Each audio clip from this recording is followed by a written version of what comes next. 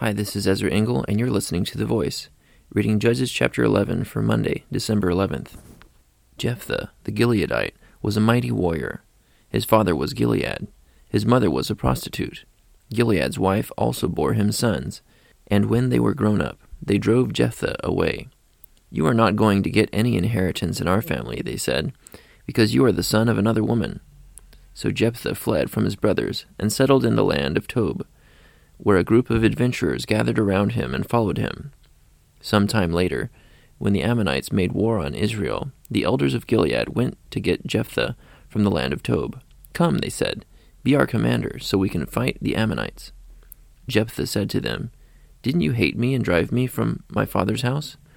Why do you come to me now, when you're in trouble?" The elders of Gilead said to him, "Nevertheless, we are turning to you now.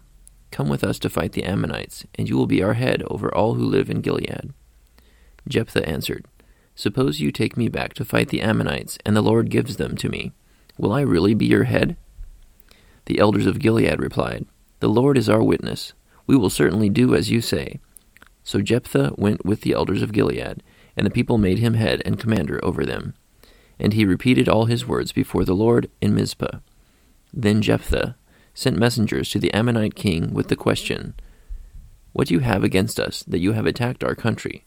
The king of the Ammonites answered Jepthah's messengers, "When Israel came up out of Egypt, they took away my land, from the Arnon to the Jabbok, all the way to the Jordan. Now give it back peaceably." Jepthah sent back messengers to the Ammonite king, saying, "This is what Jepthah says, Israel did not take the land of Moab or the land of the Ammonites. But when they came up out of Egypt, Israel went through the desert to the Red Sea, and on to Kadesh. Then Israel sent messengers to the king of Edom, saying, 'Give us permission to go through your country.' But the king of Edom would not listen. They sent also to the king of Moab, and he refused. So Israel stayed at Kadesh. Next they traveled through the desert, skirted the lands of Edom and Moab, passed along the eastern side of the country of Moab, and camped on the other side of the Arnon. They did not enter the territory of Moab, for the Arnon was its border. Then Israel sent messengers to Sihon, king of the Amorites, who ruled in Heshbon, and said to him, 'Let us pass through your country to our own place.' Sihon, however, did not trust Israel to pass through his territory. He mustered all his men and encamped at Jahaz, and fought with Israel.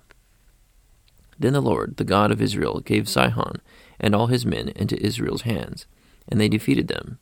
Israel took over all the land of the Amorites who lived in that country, capturing all of it, from the Arnon to the Jabbok, and from the desert to the Jordan. Now since the Lord, the God of Israel, has driven the Amorites out before his people Israel, what right have you to take it over? Will you not take what your god Chemosh gives you? Likewise, whatever the Lord our God has given us, we will possess. Are you better than Balak, son of Zippor, king of Moab? Did he ever quarrel with Israel or fight with them? For 300 years Israel occupied Heshbon, Aroer, the surrounding settlements, and all the towns along the Arnon. Why didn't you retake them during that time? I have not wronged you, but you are doing me wrong by waging war against me. Let the Lord, the judge, decide the dispute this day between the Israelites and the Ammonites." The king of Ammon, however, paid no attention to the message Jepthah sent him. Then the Spirit of the Lord came upon Jepthah. He crossed Gilead and Manasseh, passed through Mizpah of Gilead, and from there he advanced against the Ammonites. And Jepthah made a vow to the Lord, "If you give the Ammonites into my hands, whatever comes out of the door of my house to meet me, when I return in triumph from the Ammonites, will be the Lord's, and I will sacrifice it as a burnt offering." Then Jepthah went over to fight the Ammonites, and the Lord gave them into his hands. He devastated 20 towns from Aroer to the vicinity of Minnith, as far as Abel-keramim. Thus Israel subdued Ammon. When Jepthah returned to his home in Mizpah, who should come out to meet him but his daughter, dancing to the sound of tambourines? She was an only child. Except for her, he had neither son nor daughter. When he saw her, he tore his clothes and cried, "Oh, my daughter, you have made me miserable and wretched, because I have made a vow to the Lord that I cannot break." "My father," she replied, "you have given your word to the Lord. Do to me just as you promised. Now that the Lord has avenged you of your enemies, the Ammonites." But grant me this one request," she said. "Give me 2 months to roam the hills and weep with my friends, because I will never marry." "You may go," he said, and he let her go for 2 months. She and the girls went into the hills and wept because she would never marry. After the 2 months, she returned to her father, and he did to her as he had vowed, and she was a virgin. From this comes the Israelite custom that each year the young women of Israel go out for 4 days to commemorate the daughter of Jepthah the Gileadite. Judges chapter 11.